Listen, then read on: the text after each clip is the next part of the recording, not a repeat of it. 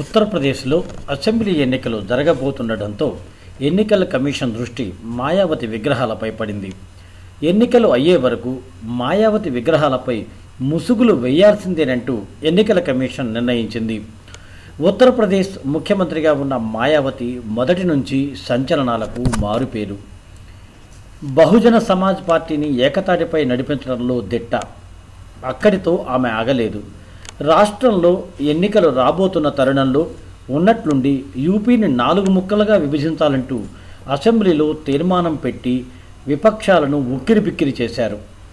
తన పర్సనల్ ఇమేజ్ను ఎప్పటికప్పుడు పెంచుకునే దిశగానే అనేక చోట్ల తన విగ్రహాలను ప్రతిష్ఠించారు. అంతేకాదు, పార్టీ సింబల్ అయిన ఏనుగు ప్రతిమలను సైతం ఖాళీ ఉన్న చోటల్లా పెట్టించేశారు. ఏతావాత మాయావతికి తన రూపమన్నా తన పార్టీ సింబల్ అయిన ఏనుగన్నా చాలా మక్కువ.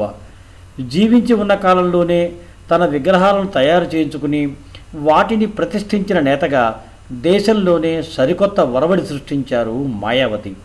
అంతేకాదు, గౌతమ్ బుద్ధ, బిఆర్ అంబేద్కర్ విగ్రహాల పక్కన తన విగ్రహాలను పెట్టించి మురిసిపోయారు.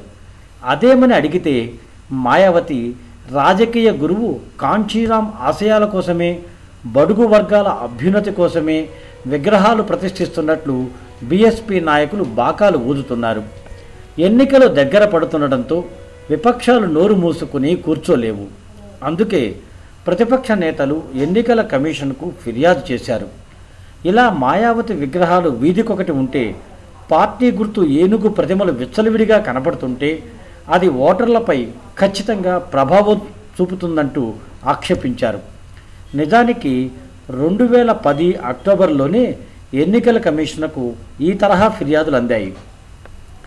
బీఎస్పీ ఏనుగును గుర్తుగా పెట్టుకోవడాన్ని విపక్షాలు సవాల్ చేశాయి.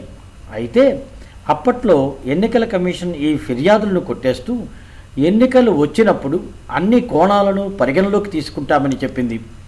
ఇప్పుడు ఎన్నికల కమిషన్ ఉత్తర్వులు అమల్లోకి వస్తే లక్నో, నోయిడాల్లో ఎక్కువ ప్రభావం కనపడేలా ఉంది.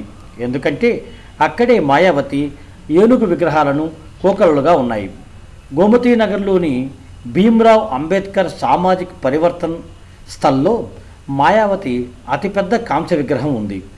దీని ఎత్తు 24 అడుగులు. ఇందుకోసం మాయావతి ప్రభుత్వం ప్రజల సొమ్మును అక్షరాల 1,44,00,000 ఖర్చు పెట్టారు. ఈ స్మారక స్థలిలోనే మరో 2 మాయావతి కాంస్య విగ్రహాలు కూడా ఉన్నాయి.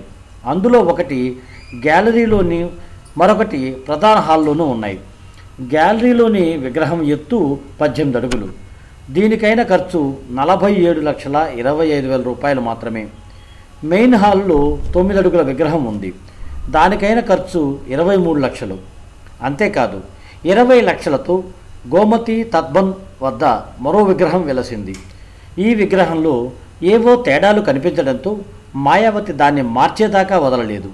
2009లో మాయావతి మొదటిసారిగా తన సొంత విగ్రహాన్ని తానే ఆవిష్కరించుకున్నారు. మొత్తానికి మాయావతికి ఈ తరహా విగ్రహారాధన ఇప్పుడు ఆమె కొంప ముంచేలా ఉంది. తన స్వీయ ప్రతిమలపై ఎన్నికల సంఘం కొరడా జులిపించడం, వాటిని ఎన్నికలు అయ్యే వరకు కప్పి ఉంచాల్సిందేనంటూ ఉత్తర్వులు జారీ చేయడంతో ఓటర్లలో మాయ తొలగిపోతుందన్నదే ప్రతిపక్షాల ఆశ. మరి ఈ ముసుగుల్ని మాయావతి ఎలా తీసేస్తారో కూడా చూడాలి.